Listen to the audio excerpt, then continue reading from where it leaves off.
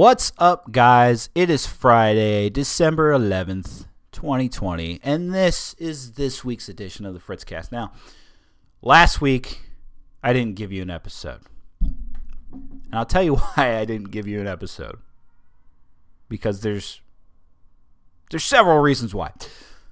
One, I get busy around the holidays. It's holiday time. Things get busy. It gets harder. We're in the middle of a global pandemic. My job hasn't stopped. So I'm working. Between that, my wife finishing up school for this round, and some of the other ongoing things like decorating the house, Christmas shopping and things of that nature. It's hard to keep up sometimes. So yeah, I took a week. Sue me. But not only that, sometimes you just need a break. Like to really, for me, I love the holidays. I love Christmas time. Well, from Thanksgiving to about January, 2nd, I really enjoy that time of the year. And to fully enjoy it, sometimes I need to take myself and remove myself from the BS that is politics. Because I could have done an episode, and I could have told you a lot about the Donald Trump press conferences, this drunk lady that was testifying in Minnesota, was it? What? It was Minnesota or Michigan, I forget what, but it was like on Twitter, it was mind-numbing to me because everybody was like, oh, this Trump star witness, and the chick is at the table like this, like, what, the register book wasn't off. What did you do? Like, take something, do something to it, something weird. And they were touting her as the star witness, and clearly she was drunk. Clearly she was drunk at this court hearing for a very serious thing. I'm not, the Trumps that listen. I get it. You probably, if you didn't get the opportunity, I was on the Generational Gap. They invited me on as a guest, and I think I was there for about an hour with them. Talking, and we talked a little bit about the election, the integrity of the election, the legal battles that are going on, and I'm not going to sit here and tell you that the legal battles shouldn't be happening and that they're an egregious mishandling that Trump shouldn't even be allowed to have. No. Hillary Clinton had legal battles from the 2016 election, okay? Every election has legal challenges and legal battles. This is what happens. You test the system. You allow the candidates to test the system because guess what? Voting systems aren't perfect. Now, does that mean that there was massive nationwide voter fraud? I don't know. I don't know. It seems unlikely to me because a lot of it is debunked when you really read deeper into things. But beside the point, though, I get the argument that, for the past 4 years, Democrats have challenged the 2016 election, and just after the 2020 election, apparently Trump and Trump supporters and MAGA hat wearers aren't allowed to challenge the election, even though we've gone through 4 years of the election being challenged, and now here we are, just a mere month after the election, it's still being challenged, and people are just, mind blown. I could have talked about that. I could have talked about how the lockdowns are rolling back in. I kind of do with my guest today. My guest today is Angela McArdle, who is the chair of the LA County Libertarian Party. She's running for the LP National Chair in 2022. She's a very prominent, well-known, rising activist in the liberty movement. And she's just an all-around great, nice, interesting person to talk to. And I was really thankful that she came onto the episode to talk today because she's very passionate about what she does for the libertarian movement. And I think you'll get a vibe of that. Now, if you're a person who's, cool with lockdowns, cool with mask mandates, and cool with possible vaccination mandates, this might not be the episode for you. But if you're a little bit more of an open mind and willing to hear out the arguments, I think that this will be a good food for thought episode for you. And for you libertarians out there, like me, I'm a real libertarian. Stephen Ignoramus said I was a real libertarian on his show. Shout out to Stephen Ignoramus. Brian Nichols said I was on his show, The Brian Nichols Show. Shout out to him. Chris Spangle interviewed me on Pathways to Libertarianism. I think that stands for something, right, Chris? Hopefully. And these are all shows that you should check out, too, by the way. Anytime I shout somebody out, whether it's jokingly or otherwise, it is like it's me recommending and saying that you should check them out. But Angela McArdle came on the show. We had a great discussion, and I don't want to drag this out any longer. Now, so I missed the episode last week. This week I'm giving you Angela McArdle. Great episode that you're getting ready to be a part of. Next week, which what is that? What is the date for next week? See, this is where my ill-preparedness comes into play, and people start mocking me, and I don't like that. You think I would learn, but I don't. I don't learn. So next week, Friday the 18th, Thursday's the 17th. At some point next week, I'm going to be recording another show. It might touch up on the politics, but I'm thinking more. No, I'm thinking more. Let's make it Christmassy. Let's make it like our top favorite Christmas movies and why Elf isn't one of them, which pisses you people off. But that's what I'm here for. So without further ado, guys, get ready. Tighten your seatbelts. Angela McArdle on Fritzcast right here, right now.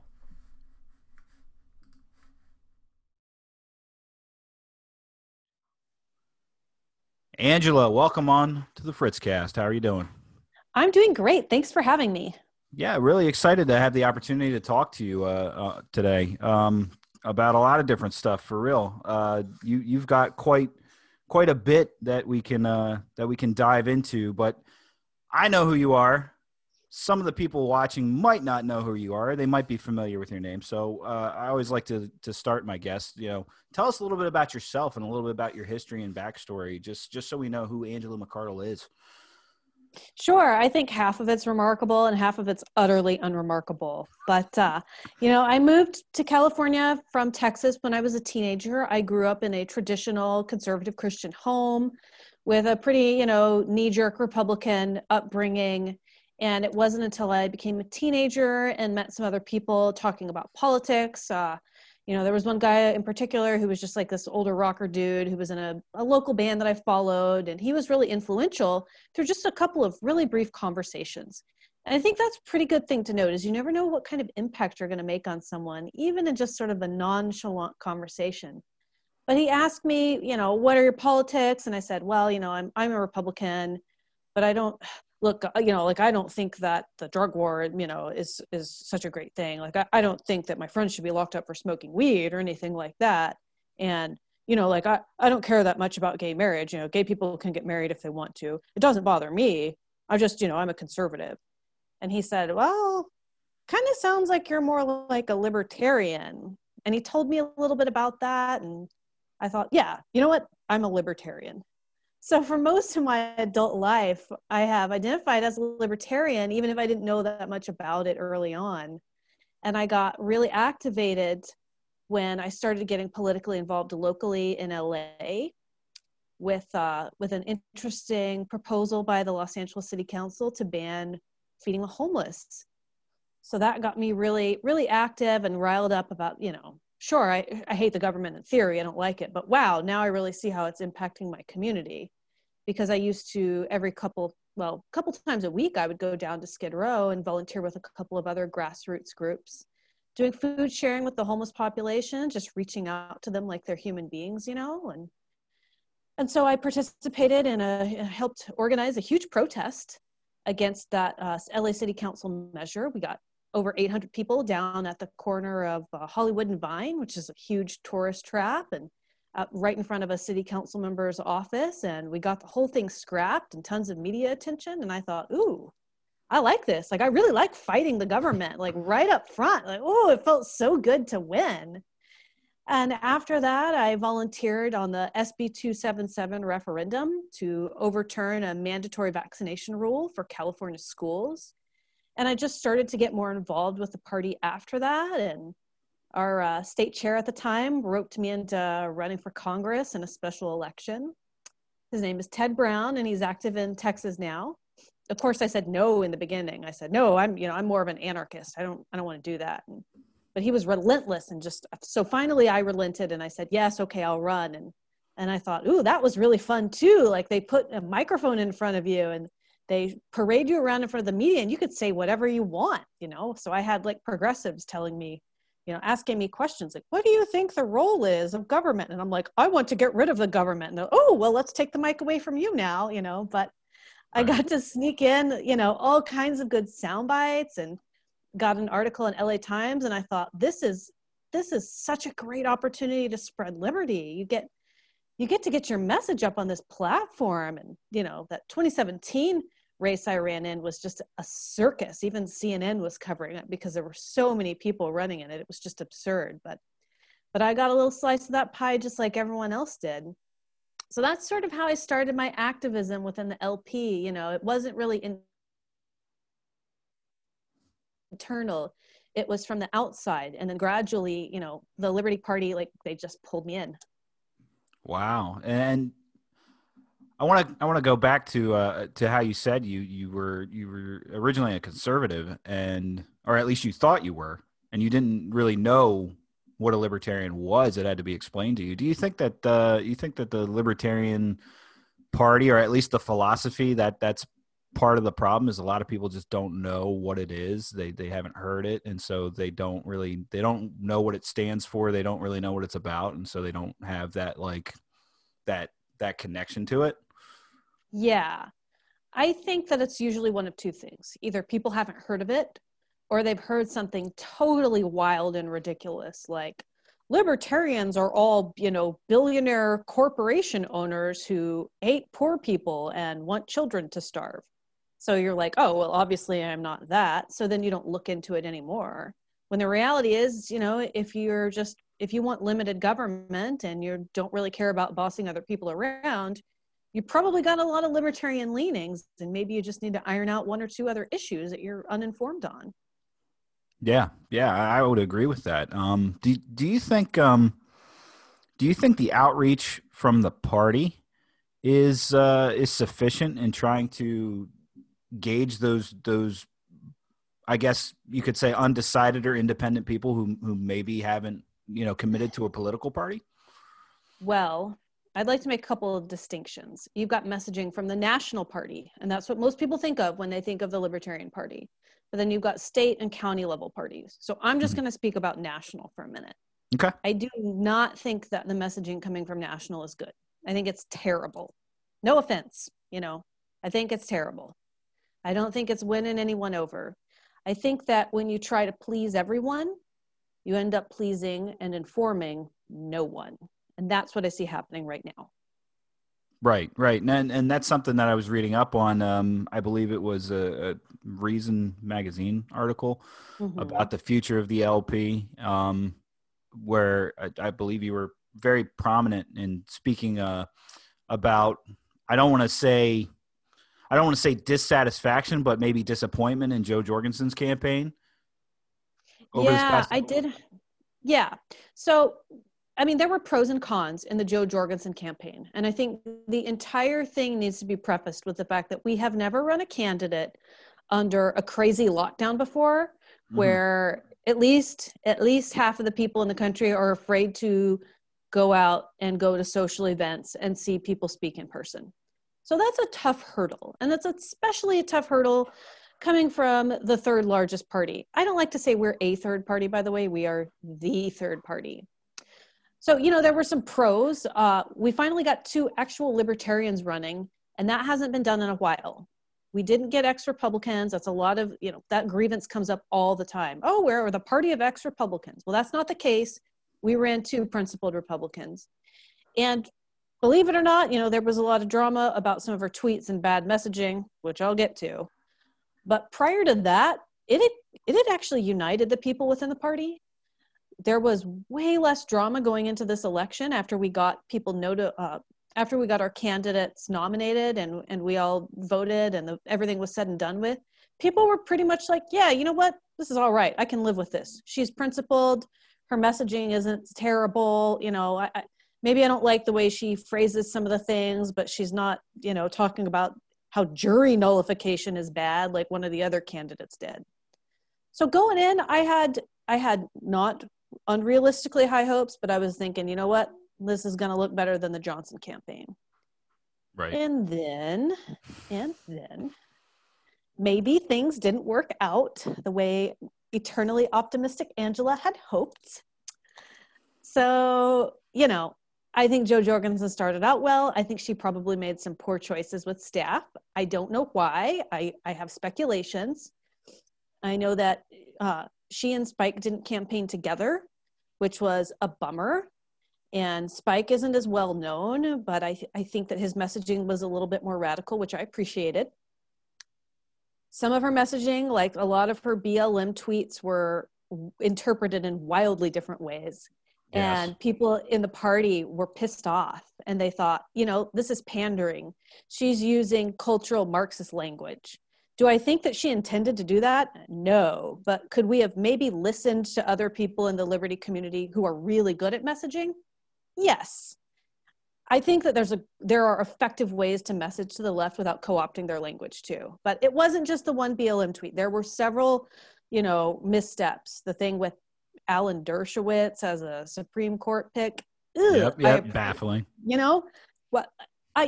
Thank you so much for retracting that tweet. I appreciate it. However, a simple Google search probably could have prevented that. And when you issue a retraction, but at the end of it, you make a comment to the effect of, but I still think he's pretty good. Otherwise, don't do that. That's not good. So that's one. She said some kind of cringy things about how she supported businesses firing people for expressing personal views on social media. I just don't understand what the point of that was. Who does that really reach out to? And what is the point of that messaging? Even if that's your personal opinion, I just don't understand where it's coming from. And I think that if you're in a position where you are spreading the message of liberty, you need to be oriented towards liberty. You need to understand your demographic. You need to understand what's going to grow and amplify your messaging and anticipate fallout for when you say things that don't go over well. I just didn't see any of that in her social media campaign, and that was really disappointing. And it caused afterwards, quite a bit of fallout and division within the party. So that was a real bummer. And, we see it in Jo Jorgensen's campaign. And I got to say, National does not run her campaign. These are two separate things. Sometimes people don't understand that if they're not involved in politics. Jo Jorgensen picks her people. National Party doesn't get to tell Jo Jorgensen, you're going to do this, this, and this. That's just not how it works. But we did see quite a few parallels between the National Party being, just completely missing the ball on the lockdowns and being tone deaf and milquetoast in their messaging, and Jo Jorgensen doing the exact same thing. We need to be, both of them, the National Party and Jo Jorgensen, front and center, should be screaming about how this is the biggest infringement of civil liberties in at least 100 years. At minimum, comparing it to the Vietnam draft, comparing it to the Patriot Act, it's a disaster. And I don't understand how we're sort of awkwardly tiptoeing around it because we don't want to offend people. We're the party that championed drug decriminalization and gay marriage before anyone else did. And now we're scared to say, I don't think it should be illegal to go outside. What on earth? It sounds like we have grossly lost our way when it comes to leadership and who we entrust with our messaging. So that's sort of my takeaway from Jo Jorgensen and some of the parallels I'm seeing at National. Yeah, and I would say definitely, I believe what you're saying is there needs to be some kind of synchronicity between the two, and very much so. The only syncing I saw was on the bad stuff, like, oh, well, she misfired and now LP National's misfiring, and here we are kind of kind of in the background trying to scramble and be like, no, that's wrong. Like, let's try to walk back on that. And it's not a good look when you're trying to, when people are legitimately coming forward and asking questions and interested in what we have to offer, but the messaging is just not lining up, or it's miscommunicating. I kind of want to go off of the pandemic stuff that's happening right now, because that came to the forefront of a lot of what you were saying. Because right now, a lot of states and the nation with President-elect Joe Biden coming into play now, everything seems to be getting more and more strict. And like even worse than the last round of lockdowns that we went through, it seems like they're doubling down. And again, it seems like there's just not that voice from the party that's up front saying, no, this is wrong. No, we can't be, we can't quietly go into the night on this. We can't bow down to this. We need to stand up. People need to be able to go back to work. People need to be able to open their businesses. People need to be able to have their livelihoods. We don't accept this, mandate from the government to hole up and just sit and do nothing, just sit and fester while we try to figure out this pandemic stuff. Now, what do you think of that?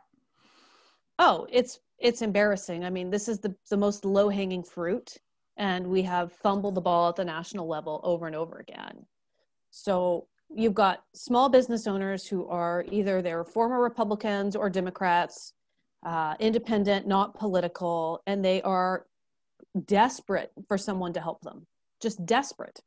And we've got national putting out tweets like, well, as long as people were to wear a mask voluntarily, that's good. You should do whatever you want. Okay. Why are we making that our messaging front and center? How about, what's happening right now is a travesty. We're entering a totalitarian state. We're under soft martial law. The political system has failed you. Your governors and your mayors are hypocrites. Let's embrace liberty. Let's fight together.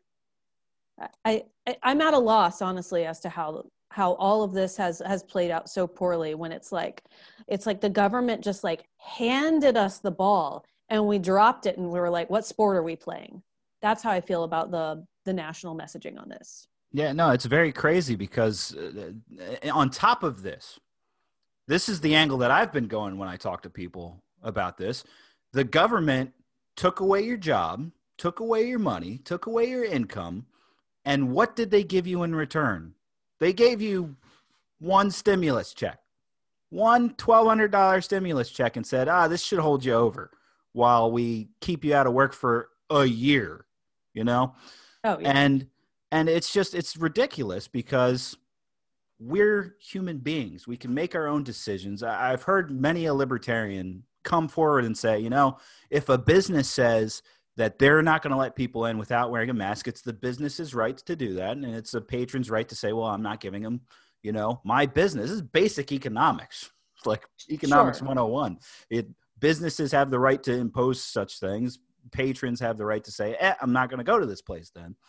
And it seems to be falling flat. And what's even worse is that now we have Pfizer and AstraZeneca and a bunch of other companies coming out with the vaccines, and the vaccines are getting pushed out. So we have President-elect Biden talking about, hey, I just want you to commit to wearing a mask for 100 days, as if we all forgot about how it was only 2 weeks to flatten the curve.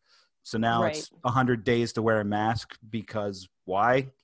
I don't know. But and with the vaccine, I've already seen news stories with the New York Times coming out where people are already being preconditioned. Like they thought, well, this vaccine comes, everybody can get the vaccine, we all go back to normal. But now there's New York Times magazine or articles dropping about, once you get this vaccine, you still got to wear the mask, because we hope it stops you from getting coronavirus, but we don't know if it stops you from spreading it. Right. This is why I have such an issue with the LP pushing at the forefront of its message, if it's very weak messaging about the lockdown, this whole, well, if businesses want to make you wear a mask, that's okay. The market will work it out. And if you want to take a vaccine, that's okay. The market will work it out. People should have their free choice, because it's not being pushed by the market. It's being pushed by government mandates. The reason that businesses are making you wear a mask is because the government is making them tell you that. And I imagine that we're going to probably start to see the same thing with vaccinations. It's a complete mess, and we need to put liberty at the forefront of our messaging, not this kind of weak, well, as long as we, try to do the nicest thing, then everything will work out. Because what we're seeing right now is, the government and obviously this cronyism with Pfizer and AstraZeneca and the other companies, they're all capitalizing on this while we're basically going broke sitting at home, and we can't even go outside or go to the movies and experience some escapism. Yeah, absolutely. It's really disappointing. I'm perpetually disappointed in government. That's not a shock. I'm never inspired by major pharmaceutical companies either, but I don't like to be disappointed by my own party. There's a lot of I guess ideologic inconsistencies going abound with a lot of what's going on. It's like I always hear people talk about big pharma is such a bad thing, but now they're singing the praises of these companies for rushing this vaccine in record time to push it out. And they're harping on everybody needs to, we have to get this vaccine to as many people as possible, and we got to do it so that it's at no cost to them. But, it's like people still aren't seeing the fact that you have a company mass producing this vaccine that everybody has been compelled to want to get, right. Just for this. It's like the key to return to normalcy, we got this vaccine pumped out. You get your 2 doses of it. And, 3 months from now, after 100 days of wearing a mask or whatever, we can all go back to normal. I mean, I don't know why we're not at somewhat semi-normal right now. I'm just like, I think we're being lied to, because you already told us 2 weeks to flatten the curve. And then you said, okay, so now we got to do a mask. And now we got to do social distancing. And then everything has to stay shut down. And then we have to keep repeating, oh, it's not enough. We have to do it harder. Now we have to take a vaccine. I just don't buy it. You're not going to convince me that as long as we take a vaccine and social distance and wear a mask and keep team sports and concerts closed, we'll definitely beat it in just a few more months. No, it's like an abusive relationship where you keep going back and then you get punched in the face and you're like, oh, but maybe next time he'll change.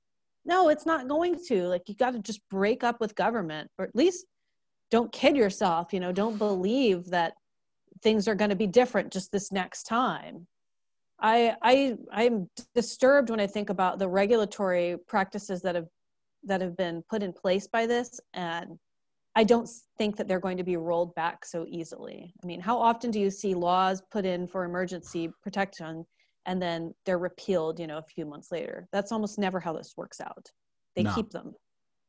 Yep, absolutely. And that goes into the next bit here, because the thing that caught me by surprise with you, and that really wanted to spark my interest in interviewing you, was the fact that you're seeking the chair for the LP National in 2022.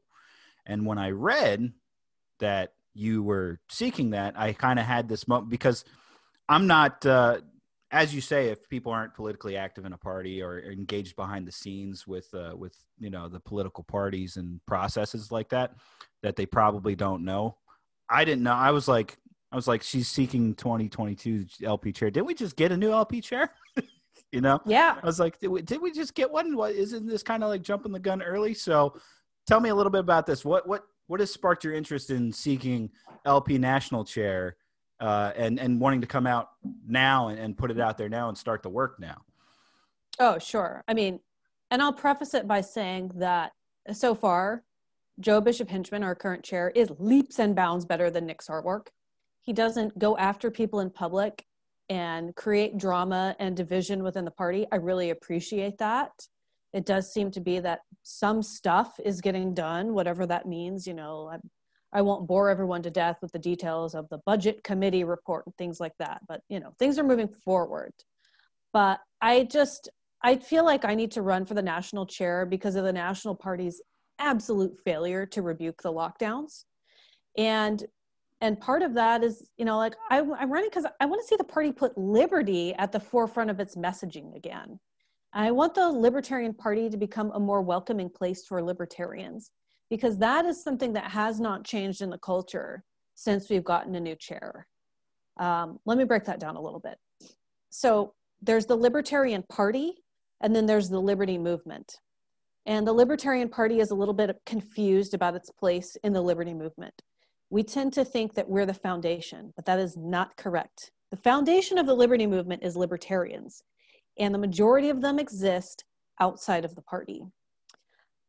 One of the reasons that I'm really passionate about the activism that I do within the Mises Caucus is because the caucus came together because of grievances that it had within the party, its messaging, and its strategies.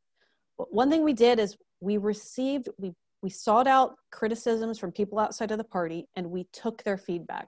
It's like, you just got to take your lumps.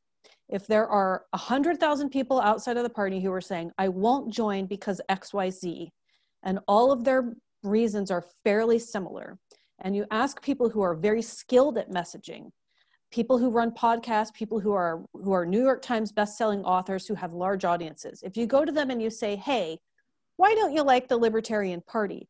And they give you pretty much the same reasons that 100,000 other people gave you, you might want to consider that. And the party itself has done a very poor job of taking constructive criticism. And I would like to change that. I would like to take the feedback. I've listened, I've heard the grievances of people outside of the party. And for the majority of their grievances, I think, you know what, you're right. Our messaging isn't good. Our strategy isn't very good. The way we run our ballot access campaigns is obviously a problem, since we have to scramble to regain ballot access every 4 years. We're not getting people enthused. The Liberty Movement as a whole looks a lot more like Ron Paul than it looks like Gary Johnson.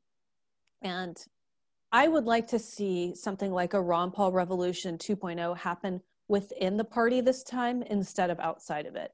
Because isn't that what we're here for? Isn't that why we exist? We want to see people get on fire for liberty. We obviously want to defeat these two big parties. But why are we doing that? It's because we want to achieve liberty. It's not because we want to have this tight-knit little social club where we snipe at people who are outside of our circle. We want to grow our circle, and we want to do it, in a philosophically consistent manner. Absolutely. And I couldn't agree more with you.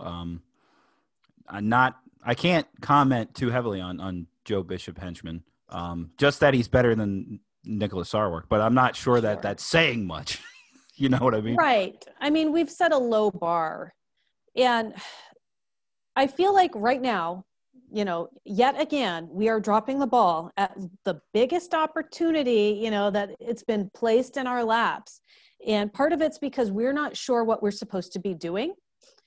We need to be purpose-driven, but we can't do that until we rediscover our purpose. And the party has morphed and gone through several iterations since David Nolan founded it in the 1970s.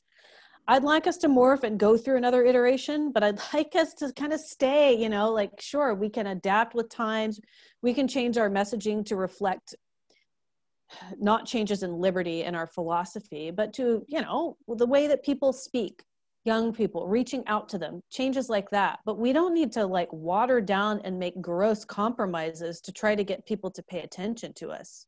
That's not the way to do it. And it doesn't work in any other field either. Marketing will tell you that if you're selling grapes and you really want to increase your market share, you don't go out and pretend that grapes are apples and convince everyone that way. That is an absolute failure.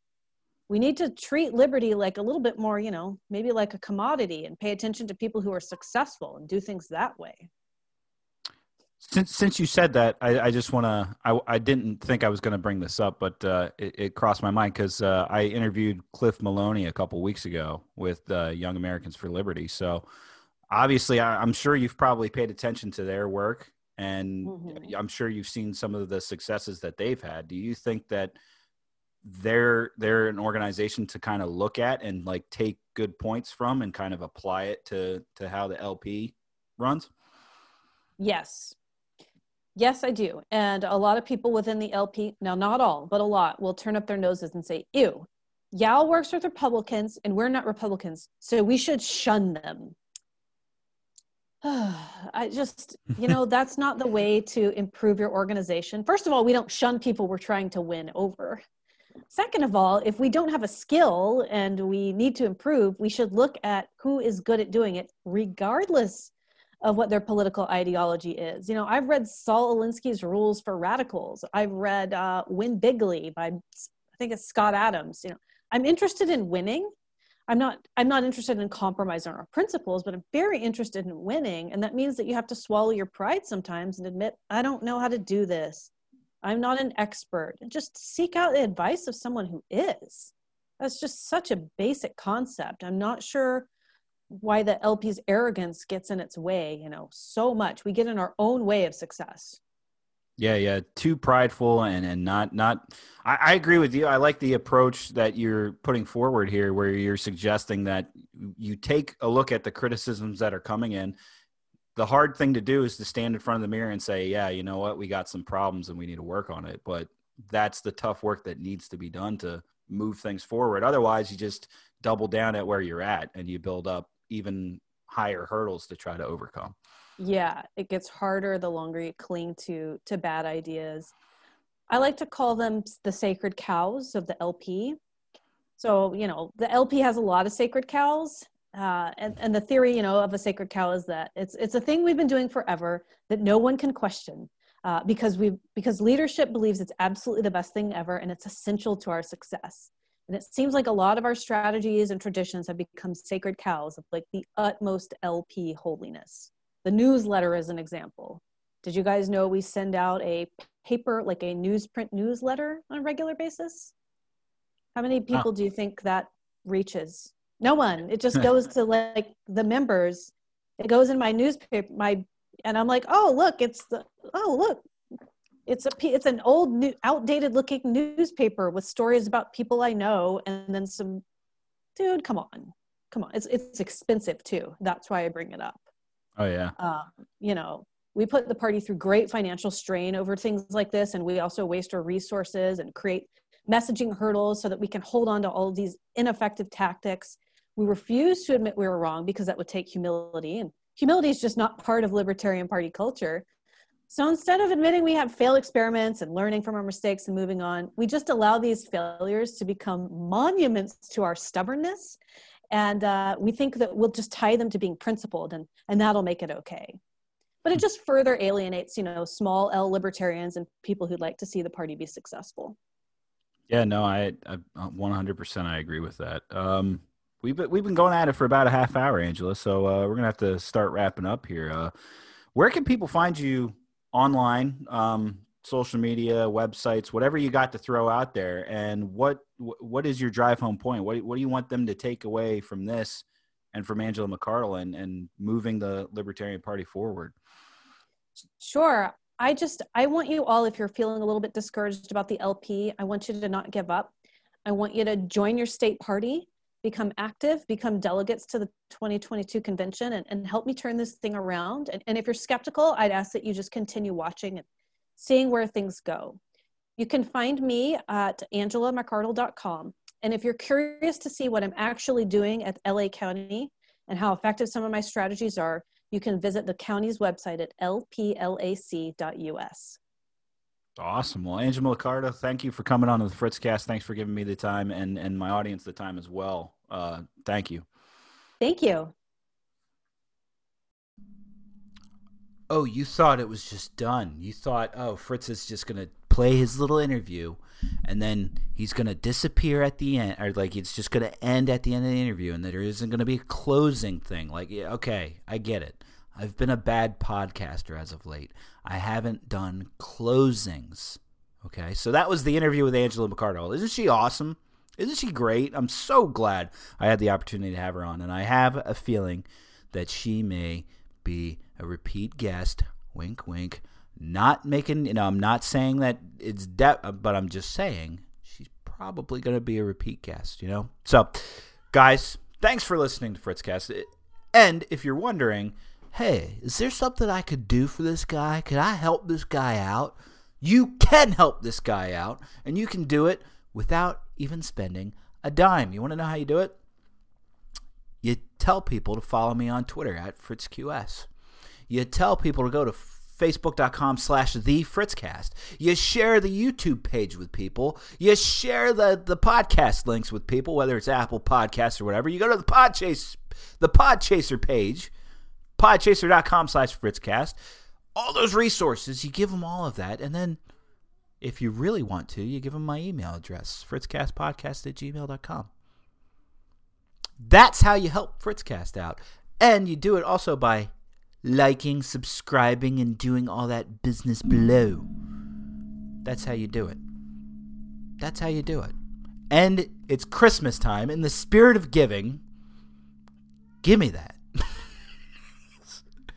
Give me that. No, but I love you guys, for real. I'll be back next week. Like I said, the show next week is probably going to be a little less on the politics and a little more on, like, the Christmas spirit and the holidays and what we like about them. Like my favorite cookie recipes.